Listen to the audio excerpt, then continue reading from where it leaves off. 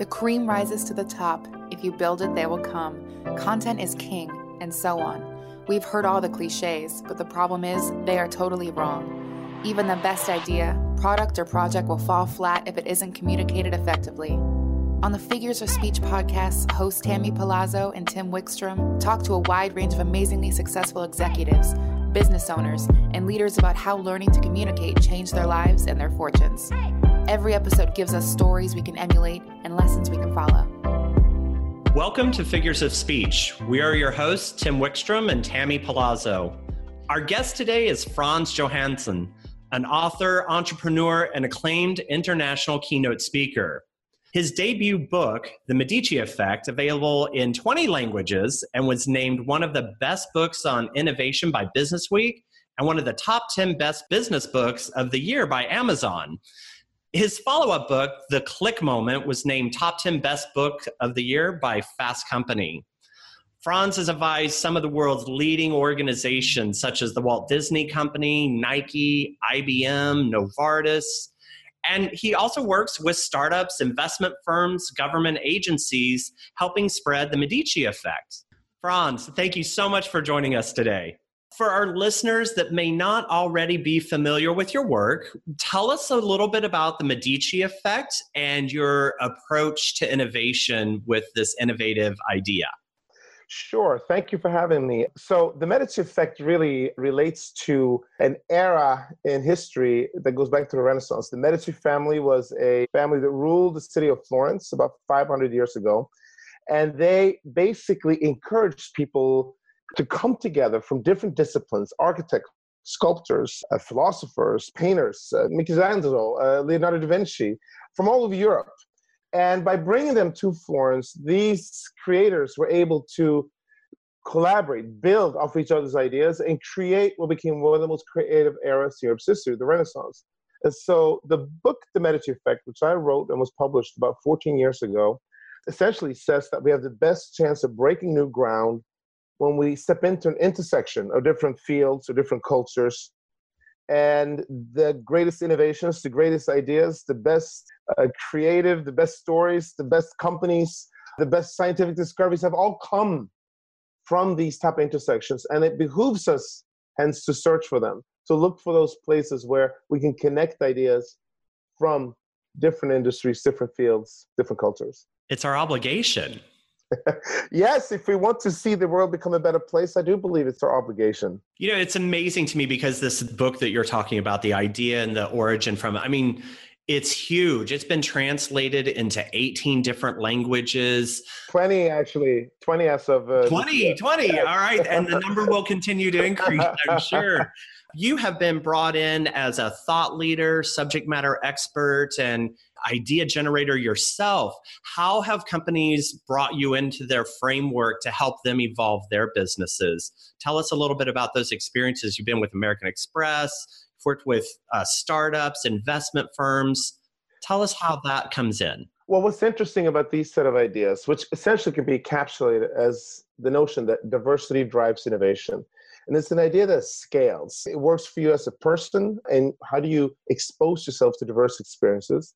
It works as a team, and how do you create an ideal team to be as creative or innovative as possible? You try to make it as diverse as possible. It works for companies. We've been able to really shift how companies, like, for instance, a company like Disney, where we spent essentially 10 years, how they even think about the power of diversity in what they do. You are today seeing a company that is able to be essentially miles ahead of many of their competitors simply because they're thinking differently about the role that diversity plays in innovative efforts. You can see it in products like the Black Panther and so on.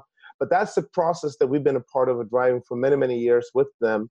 Even nations, when you look at how do you, as a nation, how do you drive economic development? How do you drive it in regions and cities? How do you drive it in nations? There's an area outside of Orlando called Lake Nona. It's a $5-6 billion development currently, growing rapidly. And its entire concept is based off of the Medici effect of bringing together people and companies from different fields. This idea has taken hold all over the world, and it's been a crazy ride. How is that your own philosophy around this impacted your own career? In so many ways, basically. I would say that perhaps if I'm going to pick one, I will talk about how I have looked to build my company, the Medici Group. So we are essentially a consulting firm that helps other organizations upgrade their culture of innovation in this very particular way, in using diversity. And in order to do that, I need to create myself a firm that looked very different from any other consulting firm out there. It couldn't look like a McKinsey. It couldn't look like an IDEO. It couldn't look like a marketing agency. And so when you walk into our company, you will probably experience the most diverse group of people that you ever will have met. They look different, come from different places, have all kinds of different backgrounds. Some of them business, yes, but cover all kinds of other areas as well. And it is through that we've been able to create an offering that is unlike anything else in the world today. And that is the reason we've been able to be so successful with some of the top companies around the world. That's great. I've shared with you before this that I've had the experience of sitting in on one of your workshops, which was extraordinary. Tim and I used to work in the diversity space, so we're very connected to it from a consulting perspective and from an ideas perspective. Since then, our business has shifted a lot, and we now are focusing very heavily on communication skills. And, when we think about communication skills, and I'd love to hear your thoughts about this, there is this idea that there is sort of like a one prototype of individual that is the best way to communicate, like as if we're creating these robots, right? So if you make eye contact the right way and you use the right body language and your voice is this right way, that you will become the perfect speaker. And what we always say is that becoming a really good speaker is about authenticity. It's about you being the best you that you can be. So let's shift a little bit and talk about you as a speaker and a communicator, because that is such a big part of what has made you successful, your ability to communicate your ideas. Tell us a little bit about how that started for you. Were you the kind of person who just from an early age were really comfortable getting up and talking in front of people? Did you struggle with it at all? Give us a little bit of your background on that. Yeah, let me just first say that I couldn't agree more with how you framed this. To be successful as a speaker, as a presenter, ultimately you have to be authentic. And I know that this word has taken on such a grand meaning to almost lose used a lot. It's used a lot. But let me just make one point as to why I believe that is true. And then we can sort of dig into how I arrived at that conclusion myself and what my journey was for that. What happens is that when you're sitting in the audience and you're looking at somebody presenting, it's impossible for you to understand all of those pieces. I mean, you're kind of lucky if you walk away and remember one or two or possibly three things. And it's very difficult for you to even have an opinion about the veracity, about is this speaker real? Is what the speaker is saying true? Is it like, so all of these pieces are very difficult for you to have an opinion on. But what you can have an opinion on, what you're able to have an opinion on, is whether or not the speaker, him or herself, is true to themselves. So if I don't believe that you are authentic, if I don't believe that you're true to yourself as a speaker when I'm in the audience, then how can I trust anything that you say? Right. And so this is why you can sometimes tell when people go out and they've been trained in a very particular way that doesn't feel right for them, and it feels off somehow. It's like it's a small glitch somewhere, and it just brings the whole thing not up, but at best sideways and possibly down. So I agree with the entire framing of this that you set up here. But how did I get to this myself? So I've always been comfortable speaking. I think that has been true for me, but that's a very long way from becoming who I am today on stage. That has been a path where you have to do a couple of things. Of course, number one, be willing to, let's just say, experiment. I don't want to say fail. It scares people in this context. But you have to be willing to experiment. And one has to, I don't know when it happened, but there were a couple of different insights that struck me and has carried with me throughout. The first one is the authenticity piece. When I started out, This is right after the book came out, when I started doing this in a more sort of with higher frequency. I try to figure out, how should I be dressed? How should I act?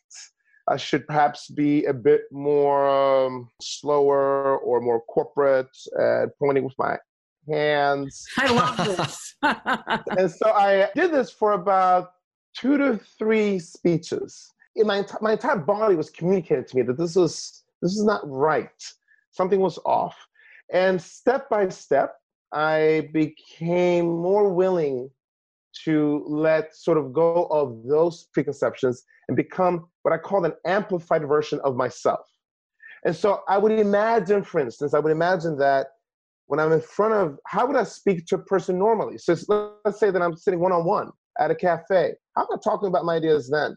And it would be filled with life and energy. I'd be excited about it. Right. I realized that, okay, I can't do exactly that because I'm literally actually maybe in front of a group of 1,000 people. So we're not really at a cafe, but that piece needs to be on stage. So this is amplified version of myself where I try to figure out, what are those pieces of this cafe, this one-on-one conversation? What are the pieces that transfer to the stage? And those are the ones that I want to amp up. And I realized that for me, I use my hands a lot, not in a controlled manner, but I'm using it, even as I'm talking to you right now, my hands You're are a gesture. Yep. I'm very gesturing. expressive. Very expressive, right? So then one realizes that on stage, and that's a powerful way. When I communicate one-on-one, that is a powerful way for me to communicate. So on stage, I just need to amplify it. In other words, I can actually do even wider gestures because people are further away.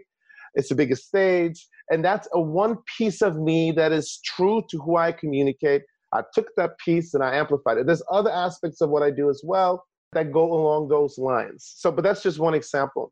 That was a big discovery for me, and becoming comfortable about not trying to fit somebody else's script, but fitting mine and understanding precisely what those pieces are and amplifying those.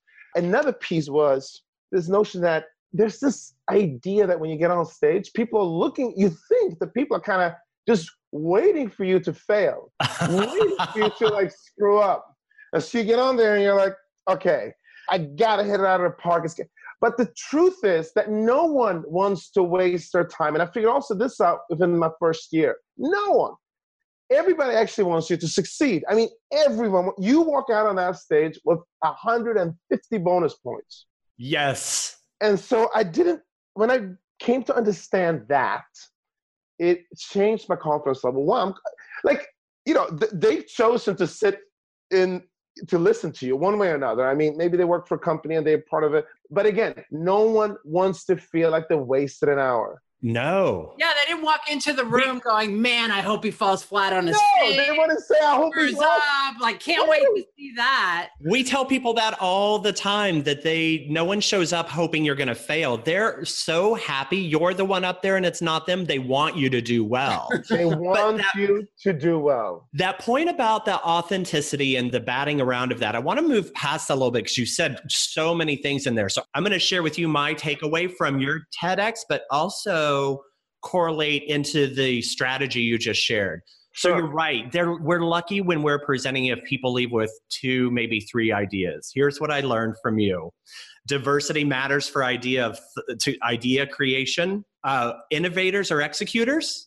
And then also, we're not very good at predicting outcomes. So we need a plethora of ideas. And I walked away with those messages. When I take my hat off as an audience member and put my trainer hat on, I start to look at that and I wondered, what with the strategy you just described and how you employed that for yourself. So you're comfortable talking in front of people, but you started testing things. Yes. I want to dig into that and say, what did you think of that you should test? And what was your litmus test if it was successful? How did you gauge whether that was a good idea or not a good idea?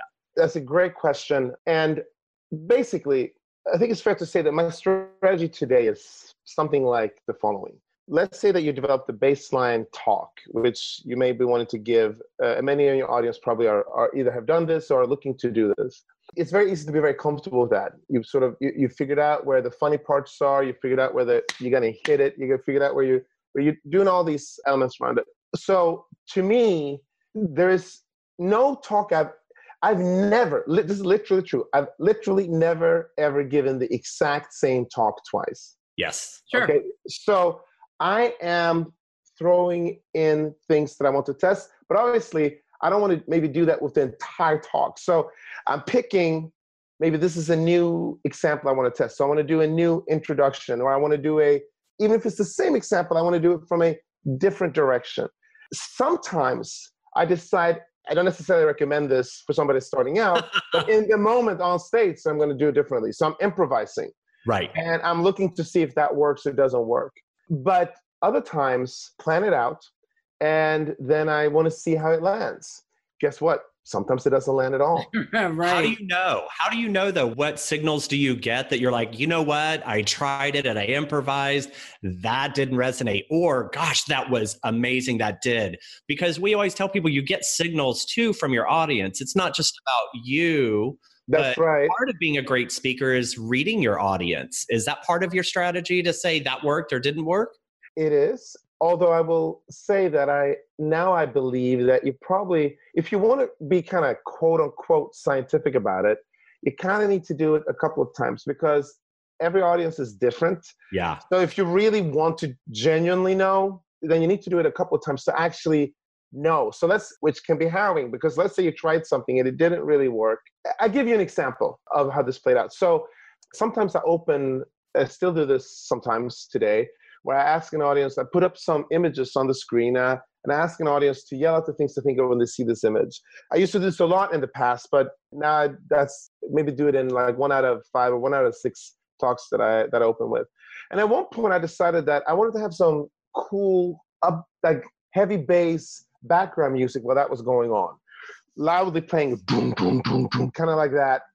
Why? I thought it was a good idea. The truth was actually, I got the idea watching some segment on CNBC where they just have this massively loud music playing all the time when people are talking. And I'm like, well, it seems to they seem to think it works. Maybe it works. So that was basically the extent of my thought process.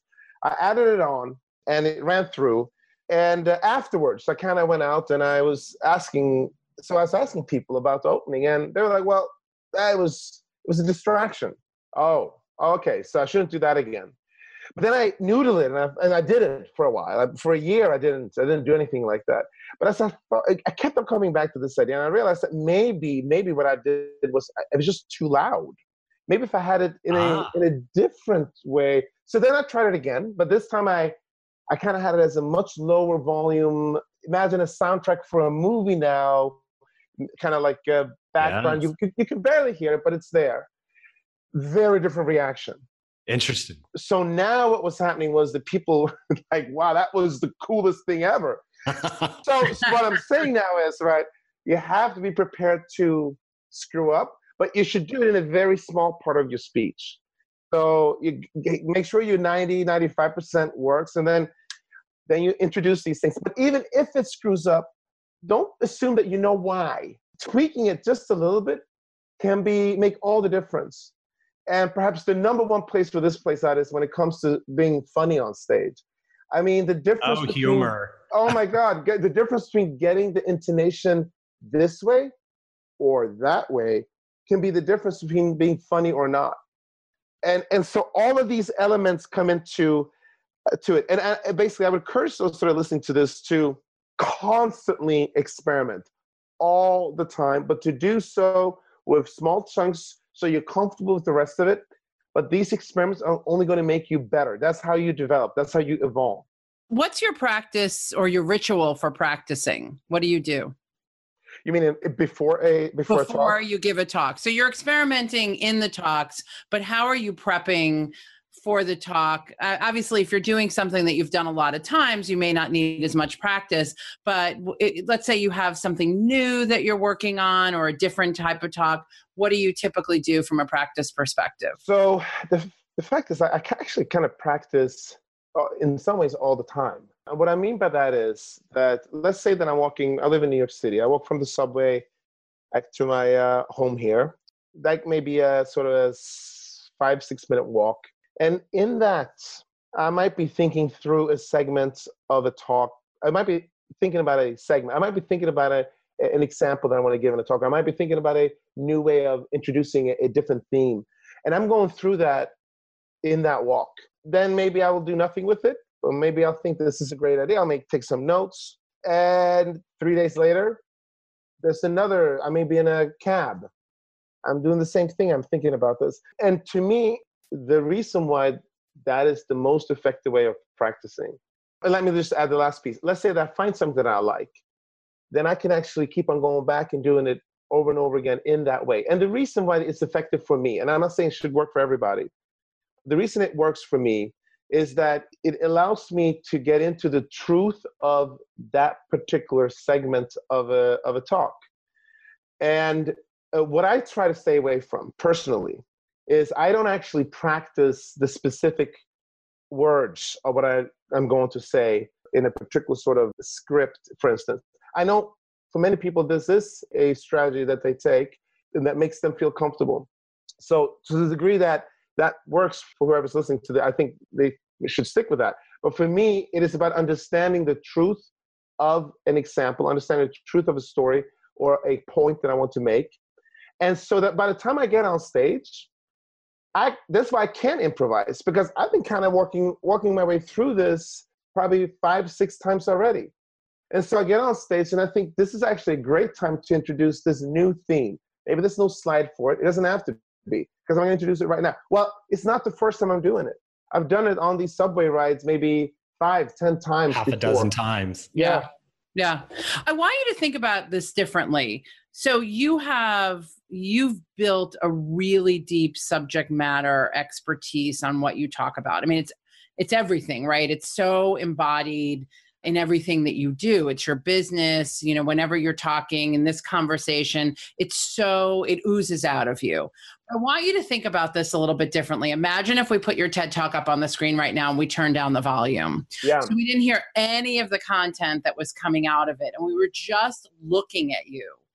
And I wonder, when you think about that, and I always encourage people to do that exercise for themselves, because I think it's important to consider. There's research that we always quote, and it's the fundamentals of the product that we've built and the way we teach, which is the way people experience us has very little to do with the words that come out of our mouth. 93% of how we experience people is what we see and what we hear in terms of the tone of their voice, their volume, their use of filler words, things like that, which is why when people who are not experienced like you are get trained, they're getting trained on all the things that you were talking about before. How do I use my body? So it's interesting because when I was watching your TED Talk, the thing that struck me the most is your movement, right? Yes. You have so much energy in your body, and it comes out in so many different ways. And it's so interesting to hear you talk about how you perceive yourself, that you knew that you want to amplify the guy that you are in this situation when you get on stage. And the way that you do it is you move around a lot, you gesture a lot. But I wonder if you ever stop and really reflect upon that and say, I really want to see myself, not so much the content that I'm saying, because there's no question that you know your content, but physically how you're coming across to an audience. So I do. And let me tell a quick story that gave me this insight and then how I think about this. I gave a talk a bunch of years ago now in Chicago. It was in a decommissioned church. I think you can do that. Like somebody goes in and actually says, this is no longer really a church. Right. So the thing about that though was that the sound engineers had completely misplaced the speakers. It was awful because of the internal design of the church. It meant that when you sat behind a particular row, you couldn't actually hear what was said on stage. Now, I was the opening speaker. And so obviously it became obvious once I was done that this was the case and they had to go in and reshift things. But for my speech, the vast majority of the audience could not hear it because it was echoing way too much in the church. Now, I didn't know this, of course. So I come out and there's a book signing afterwards. That's a good thing. And no one is telling me this, right? So I'm signing books and this guy comes up and he goes, that was great. It was phenomenal. And he just goes on and on. I'm like, oh, thank you very much. Okay. Then well, what part did you like? Well, actually, so I couldn't hear any of it. Oh my God, that's awesome. So what do you mean? He then explained it. And when he was starting to talk about it, everybody else chimed in. I heard like, oh yeah. It's like, so what are you talking about? Like, how do you feel it was great? Oh, I mean, look, he said you had, even at that time, I had super simple slides, right? So very simple graphics, 1, 2, 3 words possibly, right? I knew the theme you were talking about, right? It's about diversity and it's about innovation. But what I got from you was the energy. And Absolutely. I think that these topics are so you're absolutely right. That is a huge piece. But what I will say again about the authentic piece is that, so for me, moving on stage is super important. Ever since that happened, which was also early in my career, maybe 2006 or something like that. So it stuck. It sticks with me today. I think about that conversation like all the time. But the fact is that there are people that can communicate by not moving around so much, but they do move certain pieces. So another great speaker, I've done many talks together with him, Sir Ken Robinson. He's an educator. He's done a very, highly viewed TED video as well. But when you look at him, he stands on the exact same spot on stage throughout the entire talk. He doesn't move his legs. He can't. He has had polio. So his feet are planted on stage. His body essentially is not moving much either. It's his head that moves. And when he accentuates things, he raises his eyebrows, he uses his voice. But what is really happening is that the minimalist approach for him, which is authentic to him, means that when he does make a movement, it just has a huge effect. A profound impact because it's small, but it just explodes. And here's the thing I was just going to say to this. I've done essentially the thing in reverse. So there are now, let's say I give a 1 hour speech, there are moments when I would stay completely still, not move an inch, and make a point. And that will then amplify the impact there because I'm now running counter to the expectation audience put up as to how I'm communicating. I mean, you have so clearly articulated authenticity because truth be told, if you walked into a coaching session with me and I just watched you do what you do, I'd probably tell you to slow down. I'd probably say, stop moving across the stage so much. It can become very distracting, but you make it work for you. You make it work. So when I do watch you, it's not my preference. I don't particularly like movement because I'm someone who doesn't move as much, but you make it work for you. And this other guy is making what he does work for him. No matter what, we own our delivery. We own how we do it. If I gesture a lot, I know that technically that's maybe not the best thing to do, but you're owning it. And what you're saying there is so pinpoint. I gave a talk one time, and there was the speaker that followed, a woman that had a phenomenal message, but she came up to me, she said, we got like a half-hour break. What you did was amazing. I'm going to emulate. I'm like, well, no. Okay. So then she went up on stage and she was moving the same way and it just felt wrong. It does.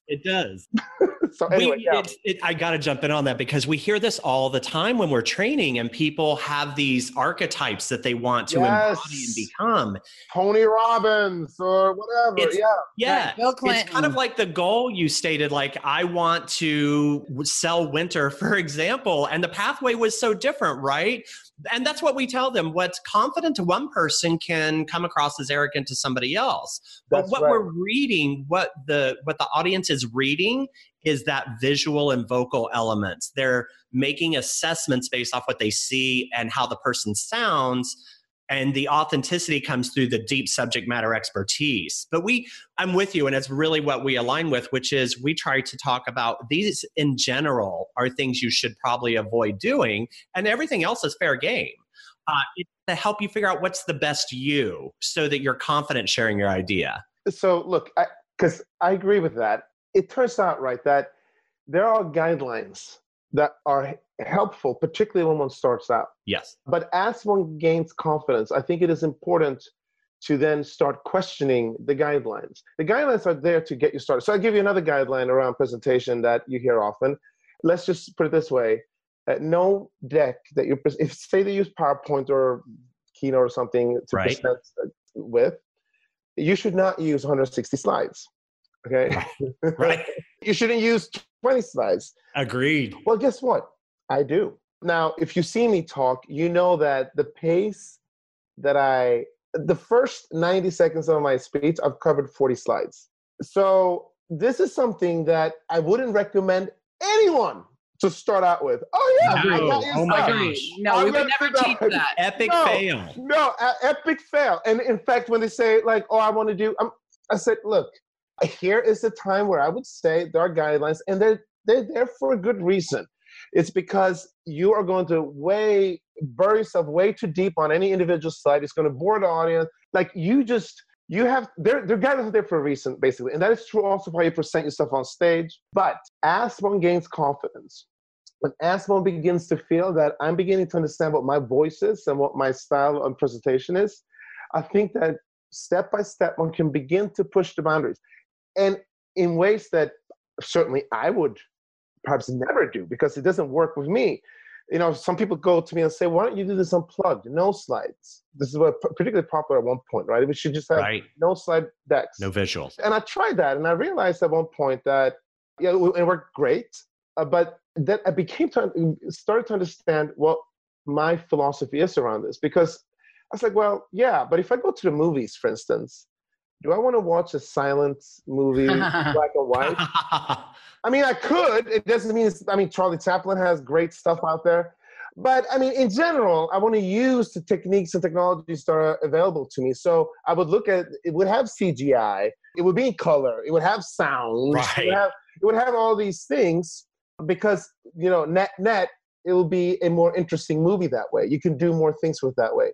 So for me, I've now added all kinds of other elements. I have sound. Sure. I've scored a soundtrack. I work with music producers to create now sound that is underneath my segments of my talk.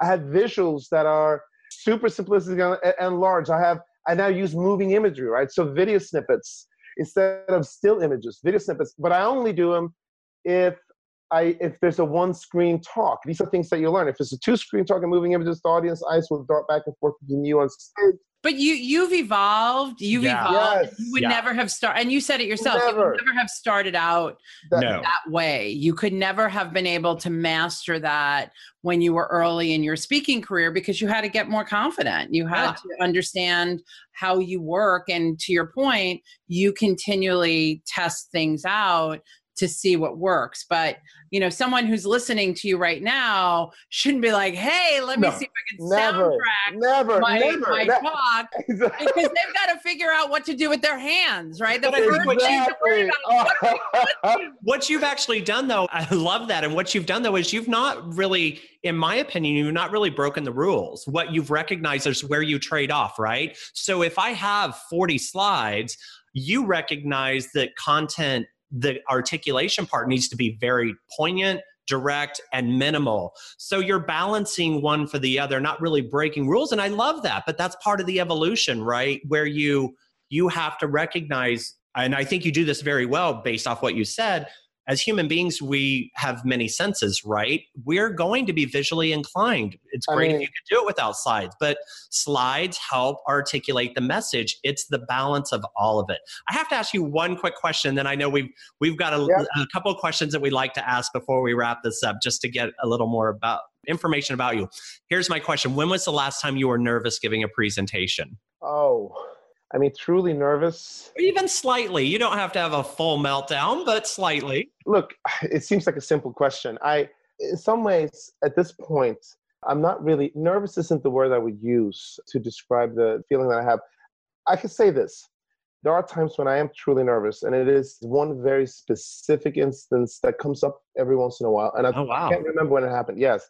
And it is when it becomes obvious to me how I have prepped for this talk, and what I've been told for me that this talk should be prepped for, and what has been told to the audience that this talk was going to be about is completely different. Oh, yeah. It's one of those things where I remember this one time when I prepared for an innovation talk, and the presenter then the moderator introduced me as sharing the future trends of the insurance industry. Oh.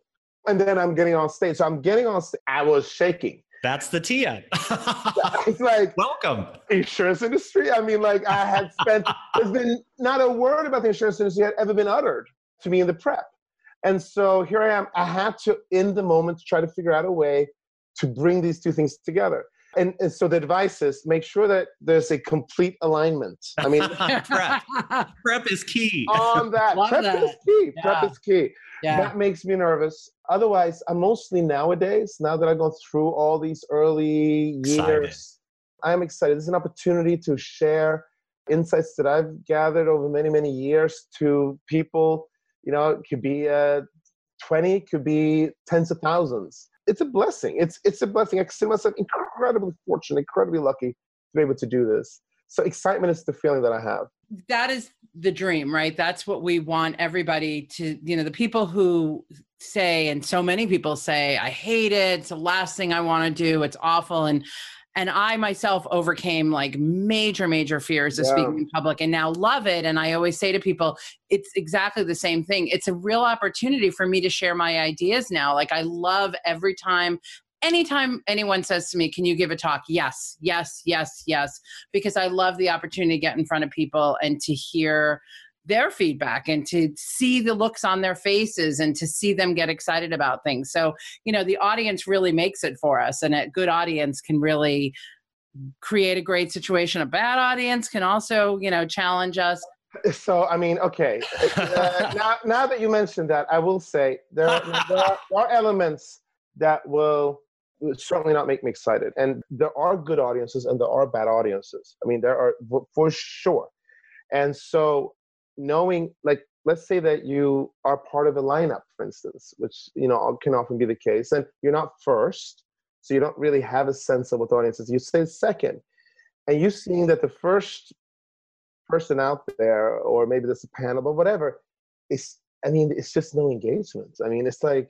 It is engagement. Yeah, totally. And then you're like, oh my God, I'm going to go up next. What do I need to do? But what I try to do to overcome that feeling, so that will make me nervous. But what happens is my mind then shifts into, okay, what is it now? It becomes a problem that I have to solve for.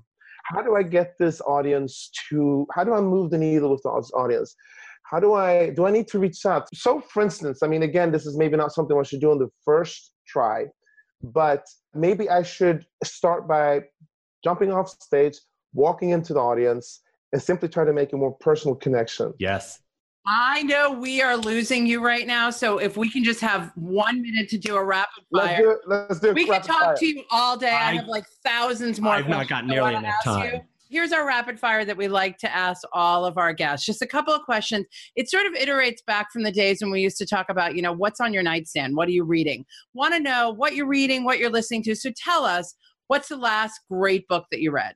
I read a book called Bad Blood. I just finished it last week. It's about Theranos and the massive fraud and scam that... Love it. Talk about a sales job. Oh my God. I mean, and it's a terrific book. I mean, this guy, the author, he really was able to get a lot of insight. So I think it's a great story around the rise and fall of something, and it tells the story of how far you can go on an idea and a great pitch. Love that. What are some of your favorite podcasts that you're listening to, aside from ours, which is now going to become your favorite? I am now I have shifted. So I'm starting to work on my third book. So I'm listening to podcasts that are more storytelling and orientation. There was the new season of Serial that I'm working my way through. And what I love about that is, and same on Netflix, by the way, I'm kind of looking at these type of ways of telling real kind of factual stories, but in a true storytelling manner. I'm trying to see if there's things I can pick up from that. So that's been my focus right now. Awesome. Great. I would love to talk to you more about that in terms of your own world, because I think that I loved, and when I saw you in person and seeing your TED Talk, the storytelling piece of it is the part that I think pulls everybody in. Your background is such an important part of the story. And if we had more time, I'd want to dig into that a little bit in terms of, what would have happened if you couldn't communicate all of that about yourself. Like that gives you so much credibility. Storytelling, we believe, is really where it's at. And what we know to be true is that too many people are too afraid to even speak. And if they can't tell their story, what are we as a society losing if all these stories aren't being told? And you're right, podcasts, every great Netflix show is really telling a story, so much more nonfiction. We're learning all these things about people. And that's really the message that we're trying to communicate is we want to build a world of more confident speakers, not because we could create these robots of perfect speakers, but the people feel the confidence to do what we're doing, to be able to go on and be vulnerable, tell your story, share it. You're sharing your story. There's someone out there that's going to listen to this that says, I love what he's doing. I would love to be able to jump off the stage and go out into the crowd or get up and try all these new things and be confident and fearless about doing it. And that's really what this is all about. I hope that is. Or I want to show up at my team. I want to show up at my team meeting or my executive meeting and confident enough to share my idea. It's putting the framework into action, and how many great ideas are left on the table because people are just too scared to share it. Yeah. Knowing that we're running a bit short on time here, but I just want to address this because it's, first of all, it's great the work that you guys are doing in getting people to become more comfortable about sharing their stories. That's the first thing. I think that is huge. The second piece is that the way people often think about speaking is that they actually try to sanitize it from their own stories. Oh, It's not about me. It's not. No, you're the one up there. Like, it's anybody else up there? No, it's literally all about you. It's all about you. Now, yes, you have other concepts you want to share, but why does this matter to you? Why do you think this is important? Like, how did you arrive at this particular place? They don't have to dominate everything. My opening, the one you're talking about now here in terms of that, I share my own background story. It's 90 seconds of how I tell this, but it makes all the difference. And I mean, totally, all of it. Like, totally. Solidifies it. Oh my God, I got your background story. It's everything. And in that, here's another nugget. In those 90 seconds, I have, out of those 40 slides or so, I have one slide that shows, I kind of say this, I started a software company which did great until it didn't. This thing where there's a graph that goes up and then goes down. It's a laugh line. It's a laugh line. But here's what people have told me over and over again. It's literally only about a second or two, but in those 2 seconds, I expose a failure right off the bat. Yep. And people remember it. Yep. And they now believe, and it's true, that I'm going to tell it the way it is, because I am not trying to go out there and say that this is all smooth and perfect. Yep. And it is so interesting to me. It's relatable. It's humanizing. So much time then trying to polish and make it all smooth and perfect, when what actually cuts through the noise are the more jagged edges, right? The vulnerability. The more vulnerable we are, the more authentic we are, the more believable we are, the more people want to hear what we have to say, and the more confident we become in the end. Franz, we are so grateful for your time today. Thank you. We loved having you on the podcast, and we hope to talk to you again soon. Thank you so much for the extra time. Thank you very much. This is great, and I enjoy the conversation as well.